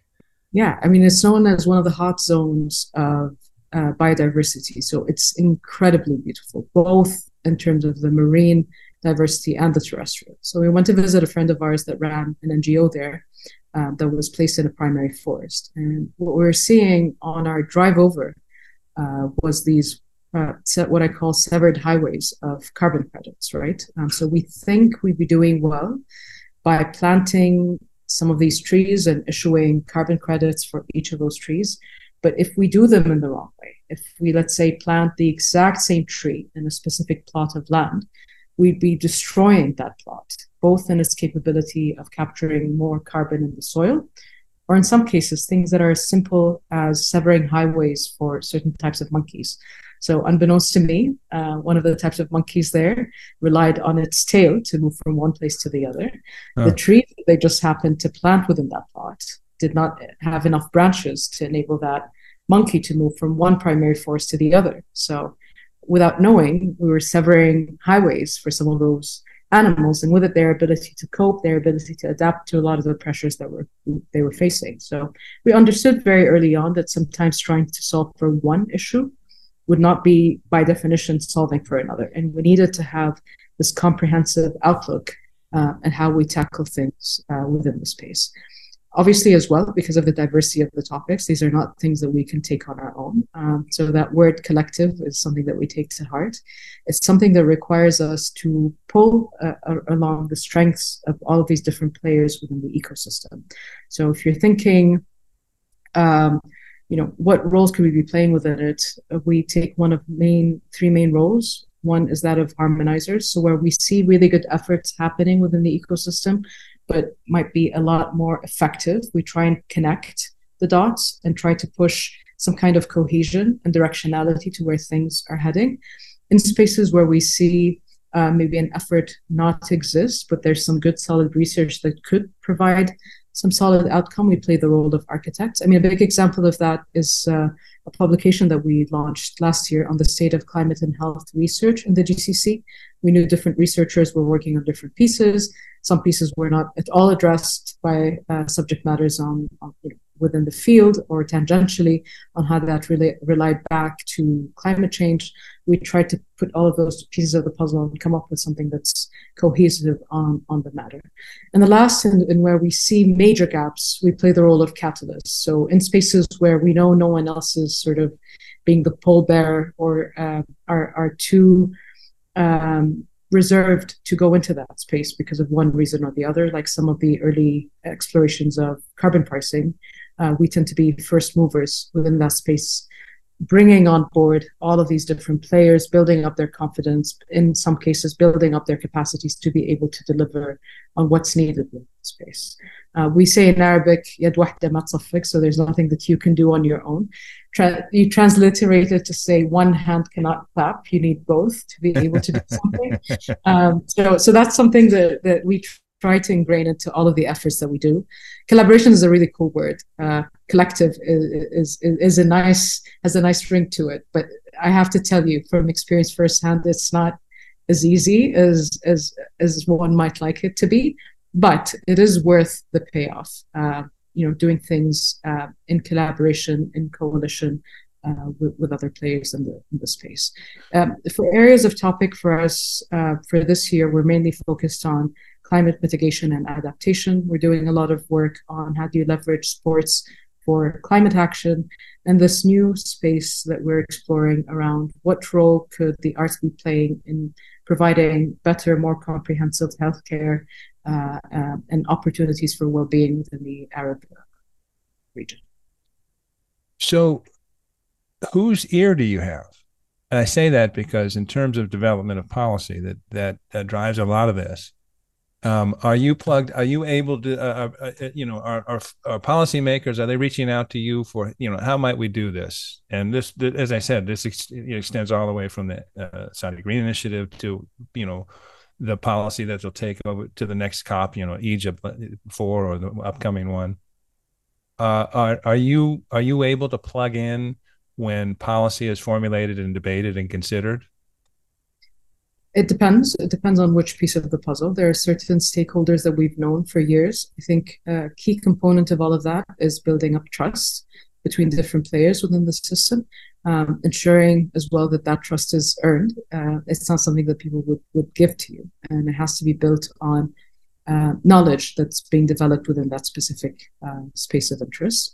In a lot of cases, we saw that we were not trying to push things because we thought that they needed to happen. It was sort of a combination between getting certain decision makers trust, having conversations around it, not being sticklers to our initial idea because things evolve. We might be wrong, and we were wrong in a lot of circumstances. Being humble enough to know when you are and when you aren't, and how to focus on the betterment of the idea to move things forward. We take this philosophy that we sort of borrowed from Islamic heritage and what they added to this confirmation, this idea of debate. We don't like the word debate. It's not about my idea winning or that of the others. It's this question of tanadhur. So it's mainly anchored around how can you make the idea better, and how can you ensure that sometimes perfection is not what wins. It's what could be passed or would be passable.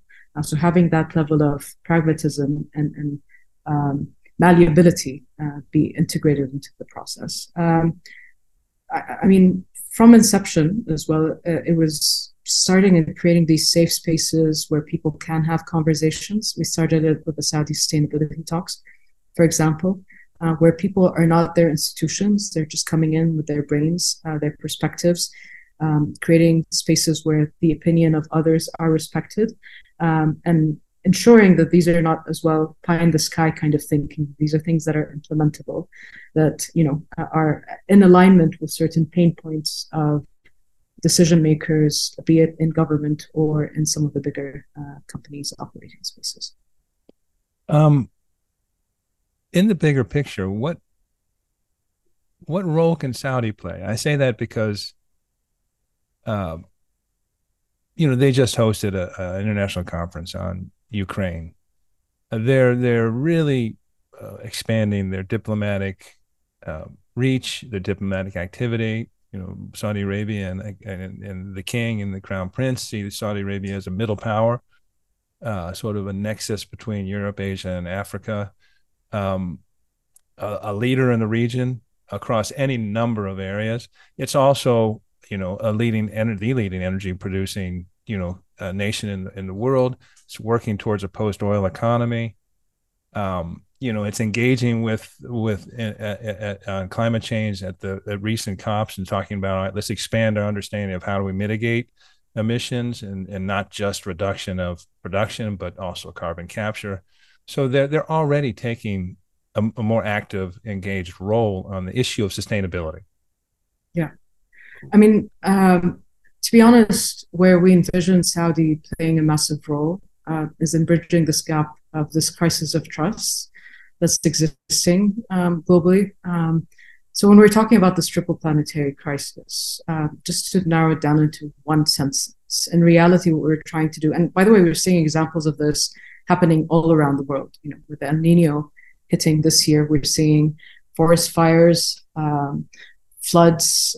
We've just seen the devastating fires in Maui a few days ago.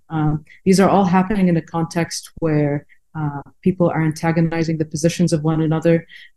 Everyone is trying to sort of pander to their own demographic and public.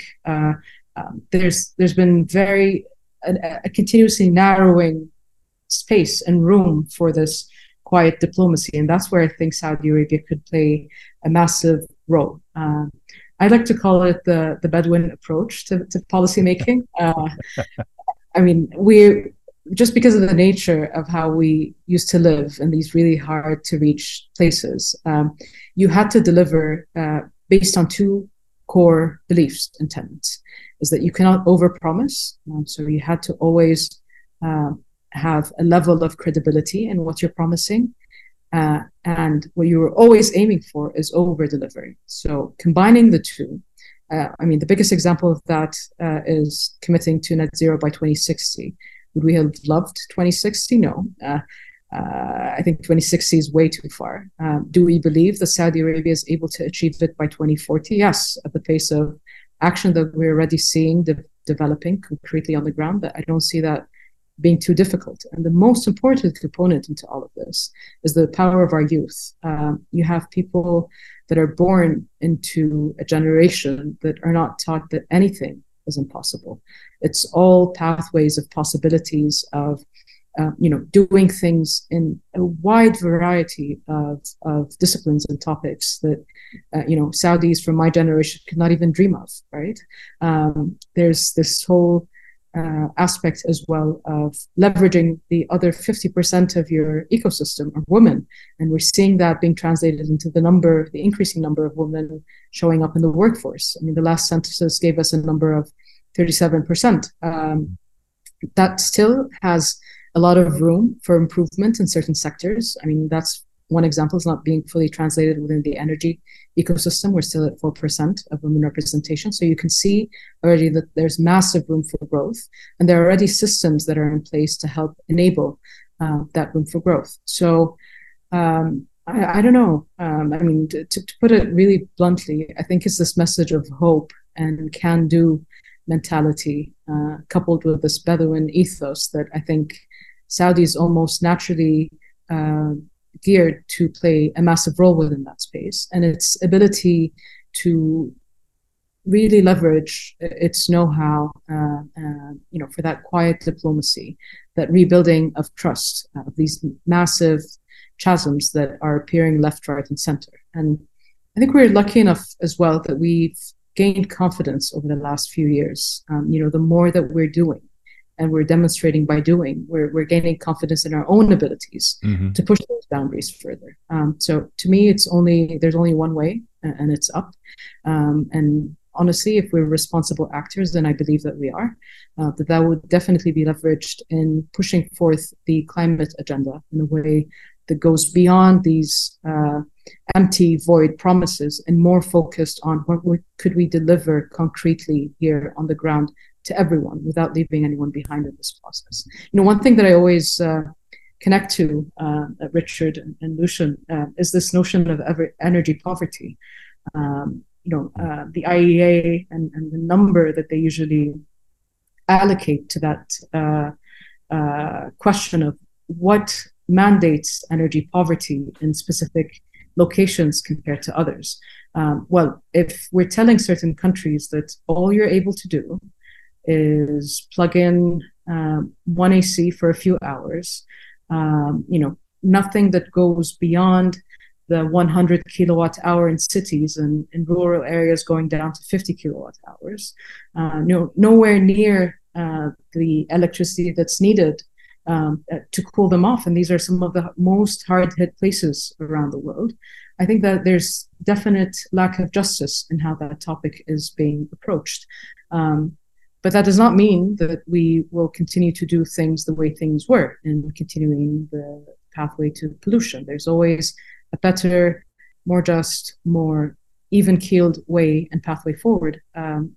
So yes, maybe because I'm Saudi, I'm proud of where we stand today. But I think even if I weren't, I would definitely see the early semblances of what Saudi Arabia can do. If Saudi does it in simple terms, then no one else has any excuse not to do things in the appropriate manner. Yeah, because it's getting warmer and warmer in Saudi faster. So as a leader there, that makes sense. What are you expecting coming out of COP28 coming up? I mean, what should the world expect, and then what are you expecting? Honestly, if we're being really blunt here, the proof will be upon COP28, and I'm not one to project things before things happen. Maybe I'll go with what I hope will come out of COP. What I was hoping, and maybe might not be able to see, is a bit more rigor on how would a pathway for the oil and gas sector look like in terms of decarbonization.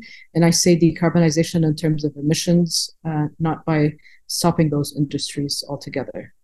I believe in specific countries, under specific circumstances, for specific needs, there will still be a need for these additional barrels of oil, these additional shipments of gas. If we don't really tackle the very difficult task at hand, my fear is that it will just be some really good talk. And yeah, the atmosphere won't really care of these beautiful promises that we're making or the documentations that we're putting, right? As long as it's continuing to be on the receiving end of those emissions. So I was hoping for something that's a bit more progressive on that front, that includes the companies on the table, that ensures that this is something that is done with utmost transparency, but that engages them as opposed to vilifying them and saying you have no place at the table. And that's a big banner that was expected out of COP28, is that everyone has a role to play and everyone has to play that role to their utmost ability. I'm expecting a lot of announcements on renewables. I think it's quite natural because IRENA is based out of the UAE and everyone loves renewables, so I don't think that there would be too much controversy in that sense. I'm hoping, and we've already been playing that role as Arab countries in the past, for bigger representation and real representation of youth within the climate debate arena, not tokenization, not taking, young people from different countries and just parading them down the halls, but actually having them participate and having their voice heard and integrated into the process. I say that we've done it in the past because if you saw the Saudi negotiation team or the UAE negotiation team at the last few COPs, they tended to skew quite youthful. And I was very pleasantly surprised to see that it was skewing very feminine, especially in the Saudi negotiation team. So, our youth in Saudi and the UAE are not tangential to the decision making. They're there negotiating on behalf of the country at the most important for us. So I'm hoping for this to translate for bigger representation of the youth. The more important COP, in my opinion, to be focusing on post COP28 is COP30 in Brazil. That will be when countries are meant to increase their ambitions, when NDCs are meant to reflect a certain level of evolution. It's also coming to a country that has just regained its footing on the climate arena, that's aiming to tackle massive pressures on the Amazon and on the Blue Amazon, which is, if you extend the same Amazon back into the ocean, so be it the mangroves or the corals along that reef, I think that'll be the COP to keep in sight over the next few years. But let's say at COPs, we remain hopeful. We do what we can. We try to bridge gaps between different positions, and we see how could we increasingly be pushing the boundaries of what could be done on the climate agenda. Your mention of youth and young people, you probably saw that recent ruling in Montana, where a group of young people won a major climate case, by arguing that state failed to protect their right to a clean environment. I mean, it's a compelling argument. I also think it's fascinating your discussion. Yeah, I love your reference to the Bedouin approach. Issue of trust, though, and the role Saudi could play, because coming out of the Paris Agreement, I think something, we're not experts, we're just observers, but it's clear there was really no grasp on the energy transition. how fast it was going to come, what was needed. And specifically, you referenced it, the consequences of energy deficit. If you can't make the switch, you still have significant swaths of the global population who, are energy deprived.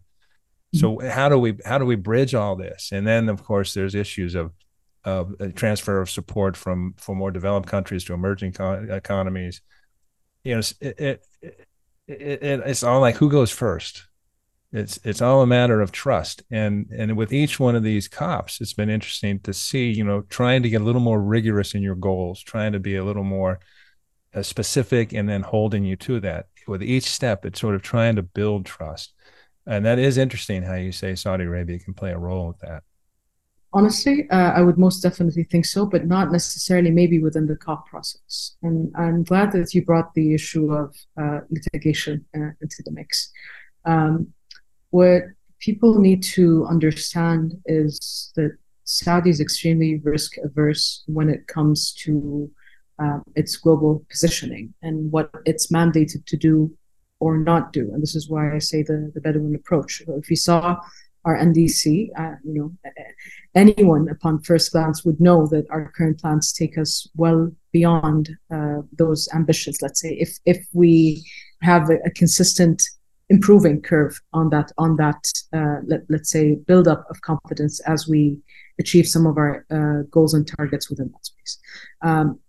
But what you put into your NDC sort of opens you up to this gray area of what can or cannot be brought into the litigation space, right? So I understand maybe the risk averseness of the country wanting to commit on things that are more stringent on the NDC itself.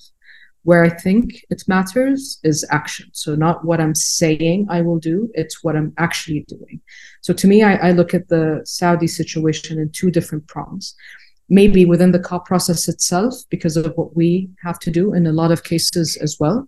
A lot of countries that want to push certain agendas do not want to be at the forefront of doing it. I think Saudi has been scapegoated in a lot of situations for things that other countries would love to do or know that Saudi Arabia would not be allowing as red lines, so they can, posture and look like they're doing, right, what needs to be done, but because they know that Saudi will have to position itself in a way to block certain advancements within that sense. I've made my peace of thinking, and because I see this happening and translating on the ground, what we're committing to on the COP space is not what we're doing on the SGI space. And I'm more interested on what's happening on concrete action on the ground. So what are the projects that are being developed? I mean, I don't want to list a long list of numbers, but if we're looking at the renewable energy projects that have already been signed, and I think to date we've already exceeded 100.4 gigawatts and are already surely on our pathway to achieving the rest of our 50% goals or targets by the intended timeline. Although some might argue that that has progressed slowly, but to us who understand the complexities of the legislative side of what policies needed to be in place, of the infrastructure that would enable the uptake of these renewables, know that it will just be a question of going slow, but then going really fast. The other thing that really caught our attention was the commitment that His Royal Highness made last year around the natural gas power plants. So the decision was made that no new natural gas power plants were to be commissioned without carbon capture. I mean, to my knowledge, no country of the scale of Saudi Arabia has made such a commitment. So you're essentially saying that for the bulk of your additional 50% was meant to be reliant on natural gas, a good chunk of it will be decarbonized, and over time the rest of the system will take hold as an opportunity to decarbonize. The establishment of the carbon capture and sequestration hub out of Jubail. We know that to date there was a national commitment of CCS target by 2035 of 44 million tons per annum. And we've already heard that even before launching that project that aims to achieve 9 million tons annually by 2027, companies around that hub were already oversubscribed. So the ask is already exceeding what the plans were. So, and that's even before beginning that initial operation. A lot of the commitments that we're hearing out of NEOM, for example, on hydrogen, primarily green hydrogen, some of the conversations that we're hearing around green maritime fuels, the list goes on and on. I'm not going to list everything in one go. That's also being paralleled with the PIF's commitment in collaboration with the Tadawul for the voluntary carbon market. And we've seen two sides of the equation. We've seen our friends, for example, in SABIC, priding themselves of having bid for the least amount possible because of how stringent their own policies for buying carbon offsets were. So we're seeing really sophisticated conversations emerge within the system that gives us confidence on what that trajectory will look like. Now, it's within that space of this parallel effort to the COP that I think confidence building will come into play. To the point that you were sort of alluding to, there are a lot of countries that are being asked to forego development goals and aspirations because of this pathway to decarbonize. I say this because if there was truth to giving an alternative pathways, we'd see this being translated in the amount of funding and financing that's going to that sphere. I mean, again, it's a question of pace. The money that's coming out of the World Bank or any of these multilateral banks is not enough to bridge the gap of what's needed to be developed within those countries. So the whole continent of Africa, some of the countries in South America, in addition to Southeast Asia. So there's a lot that needs to be done within that space. And again, that's another space on the finance piece where I see Saudi starting to play a more sophisticated role. So I don't know if you've caught the conversations of His Excellency Al last year at WEF around commitments for foreign aid and that concept and tying of sustainability into financial sustainability and how that money is being spent.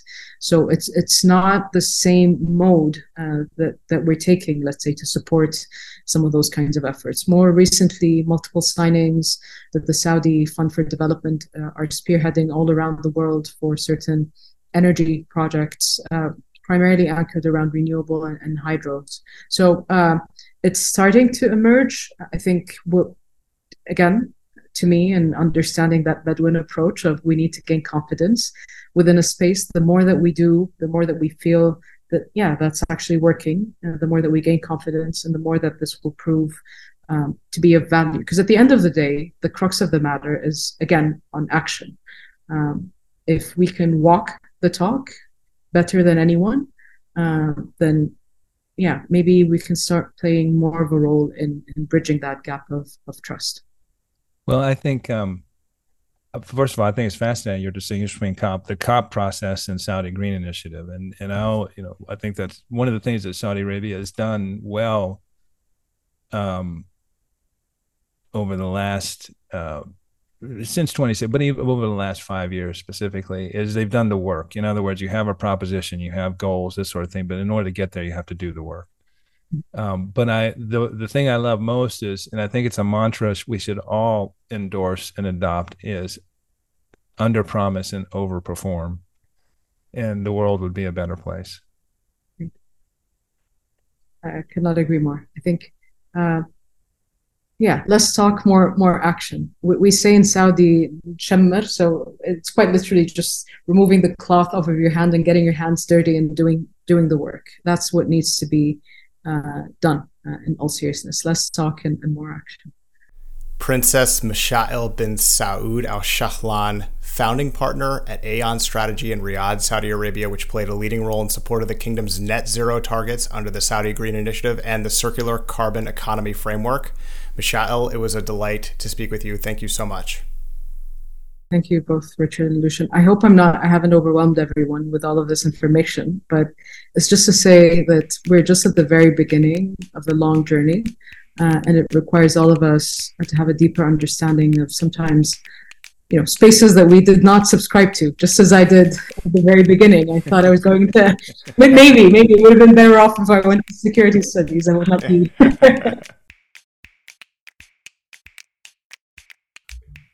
That was our conversation with Princess Mashael bin Saud Al Shalan. She was just wonderful, and we really appreciate her time. Richard, solid job.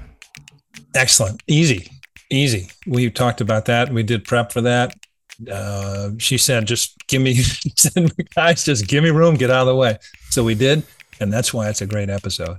And we should note that the conversation could have gone on for another few hours. We had to sort of put a pin in it, given some time restraints, general ballpark time restraints. But then we discontinued the recording and kept talking with her. And we were like, we should have just kept the recording going. We did. She's still so brilliant that we should have included this. So can we put this back in? Yeah, can we put it back in? Yeah. Anyway, we thank her for her time. Just brilliant stuff she's doing. Richard, let's get to Yalla.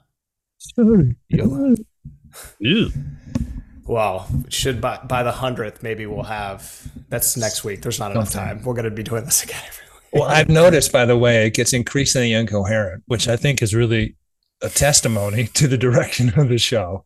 Yes, and the general sanity direction that we are heading in, 99 episodes in, going into 100, which is something we're both very proud of. And we love all the listeners and viewers that have been on this journey with us. So it's really fun. We do have fun doing it, but it also is a lot of work. So your patronage and feedback is helpful as always. Nothing short of awesome, and a great surprise to us. And then, how special are things in life that are a great surprise? And that's what this is. So thank you all. Right. Yalla number one, from a press release from Hilton Hotels, quote, as Saudi Arabia continues to fulfill its vision of becoming a world leader of international travel and tourism, Hilton has announced plans to open over 50 new hotels across 10 of its brands, making the company's largest pipeline market in Europe, the Middle East, and Africa. Hilton has accelerated its growth strategy in Saudi Arabia in recent years, announcing multiple signings as the company works towards its plan to increase its portfolio to more than 75 trading properties across the country, unquote.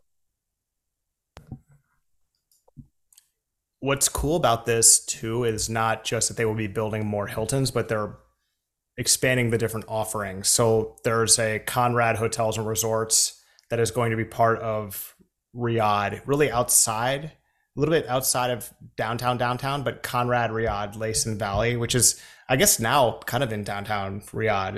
Riyadh's so big. Yeah. Laysan Valley is kind of one of the cooler areas. That's set to open in 2025. And the press release noted that Hilton's growth is continuing in secondary cities, and they're going to be going with Abha Hilton, the Point Residences, and Canopy by Hilton, the Point, which will be opening in 2026. So, yeah, more offerings for tourists and business travelers and visitors to Saudi Arabia from Hilton, which is, I think, a great brand. So. I agree. I mean, that's spot on. I mean, the latest hotel signings for Saudi Arabia include, top of the line Waldorf Astoria, but it also includes, DoubleTrees and Hamptons. And Saudi Arabia needs, more of those mid-level opportunities and options. The other thing I loved about this was that it's the company's largest pipeline market in Europe, Middle East, and Africa. I mean, for the longest time, people say, well, why don't you invest in Saudi Arabia? And from a multinational corporation, Saudi Arabia was always looked at as, what's the margin return compared to the rest of the globe? And a lot of times it wasn't sufficient to come to Saudi Arabia. And so it's neat that, as Hilton looks at its whole Europe, Middle East, Africa markets, that Saudi Arabia is considered a place where you want to invest because the margins are sufficient and attractive enough. I mean, that says a lot. That's very encouraging. The DoubleTree by Hilton in Riyadh, KAFD, I've stayed there a few times, it's pretty much brand new. It's really nice, really cool. And it's right outside CAF, so you can get down into sort of Al Olia Street easily. Yeah. It's a good hotel and cool location.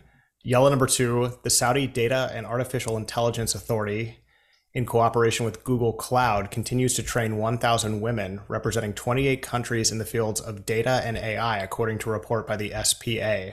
The training initiative is part of the first phase of the, quote, Elevate program, end quote, the world's first of its kind, which will last for 5 years to skillfully train over 25,000 women from various nations in advanced technical domains. Commencing in early May 2023, the first phase of the Elevate program extends over nearly 4 months, during which trainees go through 4 different online training levels. This is a good one. And we both like this one when we were swapping yellow options. I like it. I just love it when the U.S. corporate does good.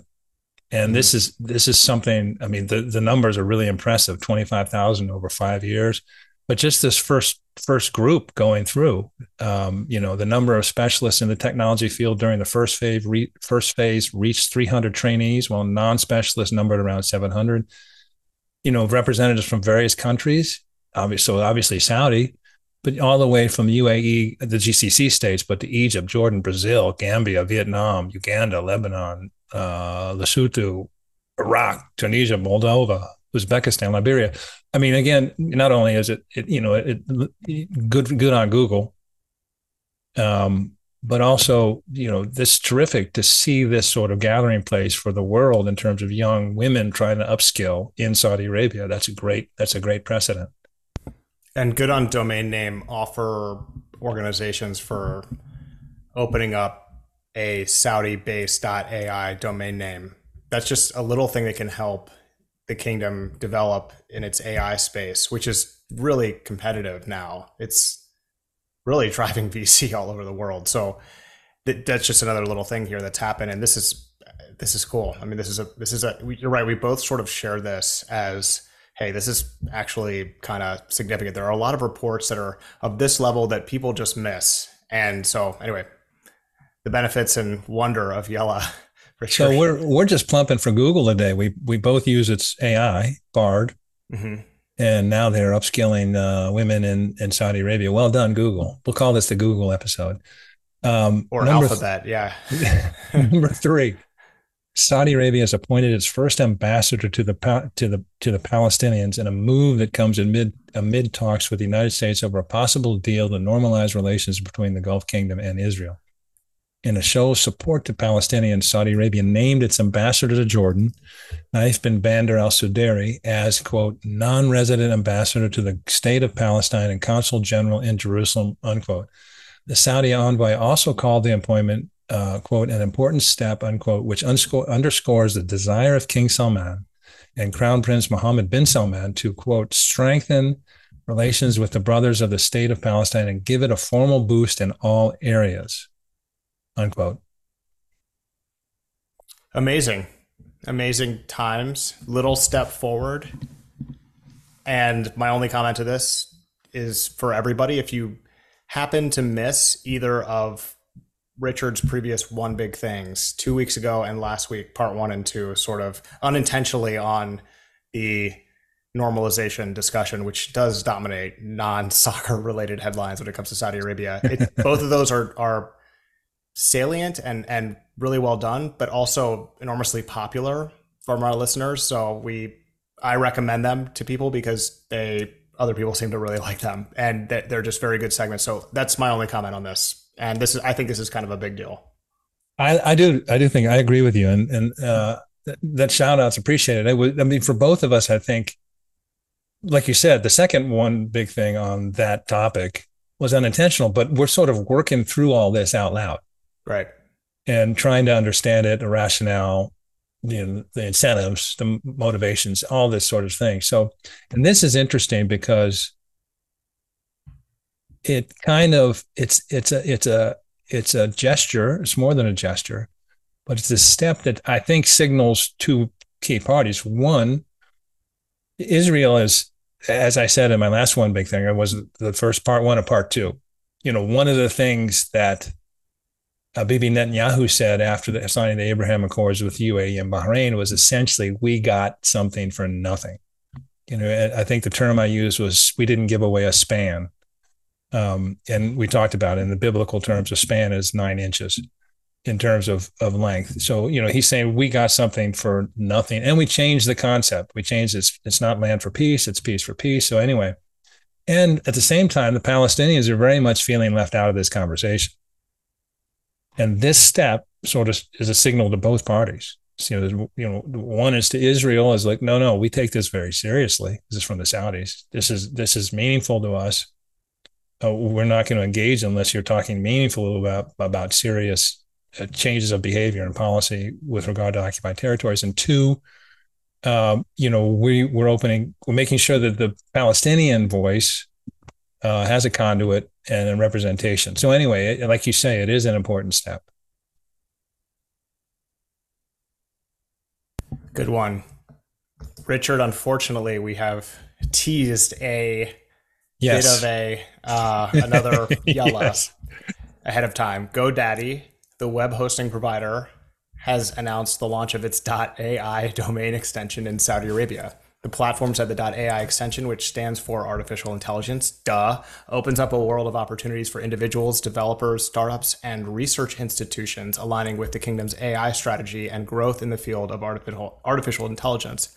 GoDaddy added that the .ai domain will create numerous advantages for small businesses across various sectors. It explained that, quote, by associating with artificial intelligence, these domains become powerful branding tools, projecting innovation and technological expertise to customers and stakeholders alike, end quote. Yes, you did tease it in a good way. So, I mean, and your comments and the other yellow are really good. Included in this article and GoDaddy's sort of commentary on this was that artificial intelligence is set to contribute 135 billion to Saudi Arabia's economy, and we'll see AI's contribution to GDP rise to 12.4% by 2030, making it the biggest beneficiary of AI in the Middle East. And it's funny how these things go in cycles and waves. We had two AI related yellas. We could have had all six. I mean, because there was lots of stuff on AI just in this past week, coming over the transom about all the things that are going on in Saudi Arabia with vis-a-vis AI. Number 5, Cristiano Ronaldo has yet again left the competition behind as the 5-time Ballon d'Or winner was named Instagram's top earner for the third year in a row. Ronaldo, who in July was ranked as the world's highest paid athlete by Forbes for the first time since 2017 following his move to Saudi Arabia, has now topped the 2023 Instagram Rich List, a global marker of online influence. The Portugal forward brings in a massive $3.23 million per Instagram post, according to Hopper HQ, as he nears 600 million followers on the social media platform. To a little surprise, Ronaldo's closest rival on this is Lionel Messi, the Argentina World Cup winner, attracting almost $2.6 million for each post. I know this is not how it works, but if I were to get paid $3.23 million per Instagram post, people would be getting spammed all day, every day with every little thing that I was doing. And, what's also interesting and kind of related to this story is another story came out pointing out that Lionel Messi chose the U.S. Soccer League, MLS, over Saudi Arabia, but had a, serious look at both leagues. He still is a paid tourism ambassador for Visit Saudi. 25 mil a year. 25 mil a year. So it's kind of cool. He actually gets the benefits of both. He still gets the Saudi money to promote Saudi Arabia as an emerging tourism destination. And I will note that he has visited Saudi Arabia several times over the past few years, and he does these photo shoots, which are so cool, actually. He did one, I believe, in Diriyah or near Diriyah, and he did one in Al Ula. If I may be off on those, I'm sure people will let me know. But those photo shoots are cool, and they're used in advertisements all over the world for visiting Saudi Arabia. So this is cool, and this is all part of Saudi Arabia's sort of soft power approach to updating people's perceptions of it as it changes. So it's pretty cool, and I will take half that, and I'll post anything you want from my Instagram handle at Lucian Ziegler.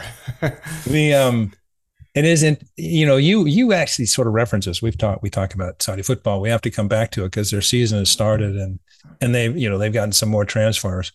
And apropos to this, Neymar, who just signed with Halal, reportedly he's getting paid 430 pounds, 430,000 pounds. I take that, 430,000 pounds for every post on his Instagram that promotes Saudi Arabia. And I guess and he's got 62.5 million followers on Twitter and 212 million followers on Instagram. So, as you say, soft power, that's part of it. You pay Ronaldo all this money, but you're getting, unparalleled, really, clearly unparalleled, the number one, draft for social media influencing. So it's all part of their plan. And it works very well. A lot of people aren't reached as effectively or at all by traditional media sources.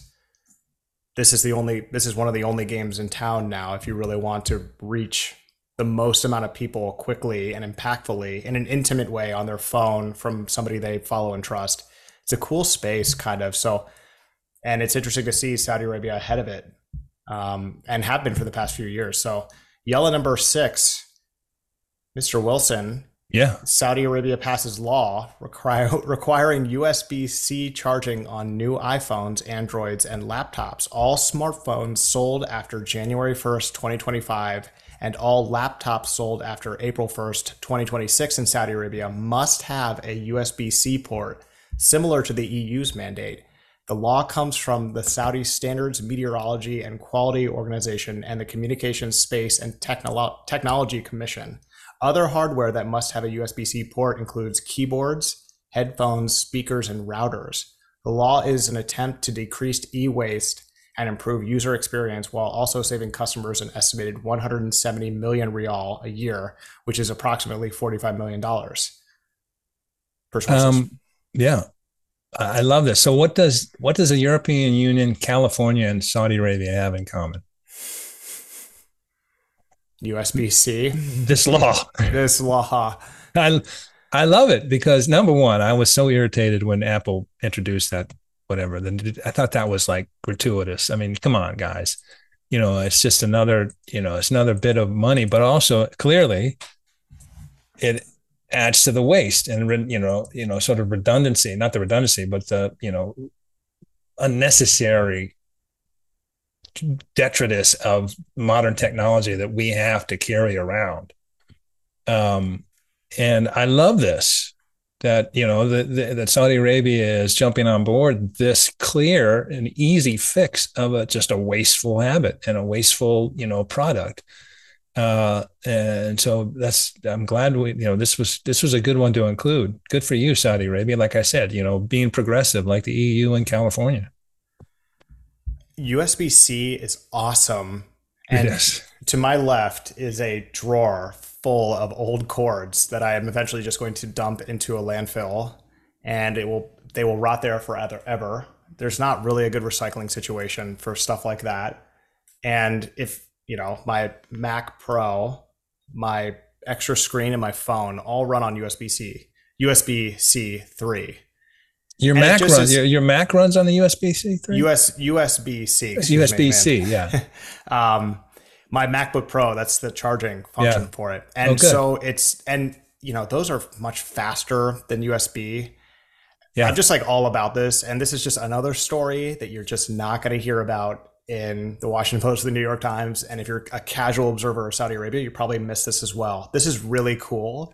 And this is the type of thing you will benefit from when you visit, and it'll just be like awesome. And all hotels will have the USB-C port, charge quickly, less waste, saving money. Just, it's cool. So my bag of cables is to my right, and it's a big gallon bag with smaller quart bags of, that is literally have labeled on it USB, USB-C, Apple, specialty cables, blah, blah, blah, blah, blah. And it's just unnecessary. It should be a big bag of USB-C. It should be. And also, you are probably more organized than 99% of all people on Earth because you have separate organizational compartments for these cords. I just have one big entangled brick Blob. of multicolored metal and plastic, unrecyclable, unusable, useless. And I also don't have the chutzpah to throw it out. So we're at a standoff here, and this is this is not a standoff. You're losing terribly. I guess I'm just adding to it, and it's just over there. But yes, and also if this is the case, USB-C is just it. You don't have to have a new cord with everything you buy. Truly, it's not just some new thing. You get something, and it's like, oh, you just plug it in with something else. A cord you already have, and then the quality of these cords will go up. You'll have fewer imitations from whatever province in China sold on AliExpress, and it's just like, this doesn't work. We keep buying. We keep buying because they're inexpensive. Yeah, we are so Americans. Just I'm speaking on behalf of Americans as an American. So wasteful. It's unbelievable. So, it's true. Yeah. What a nice note to end episode 99 on. Mr. Richard Wilson, I will see you on the links tomorrow. Perhaps wearing pink, we'll see, but I'm looking forward to it. Well, I'll show up with my 24 Kirkland golf balls. And I'll leave with fewer. That's the 24 pack you were talking about. There you go. See you tomorrow, and thanks. Thanks, man. Great one.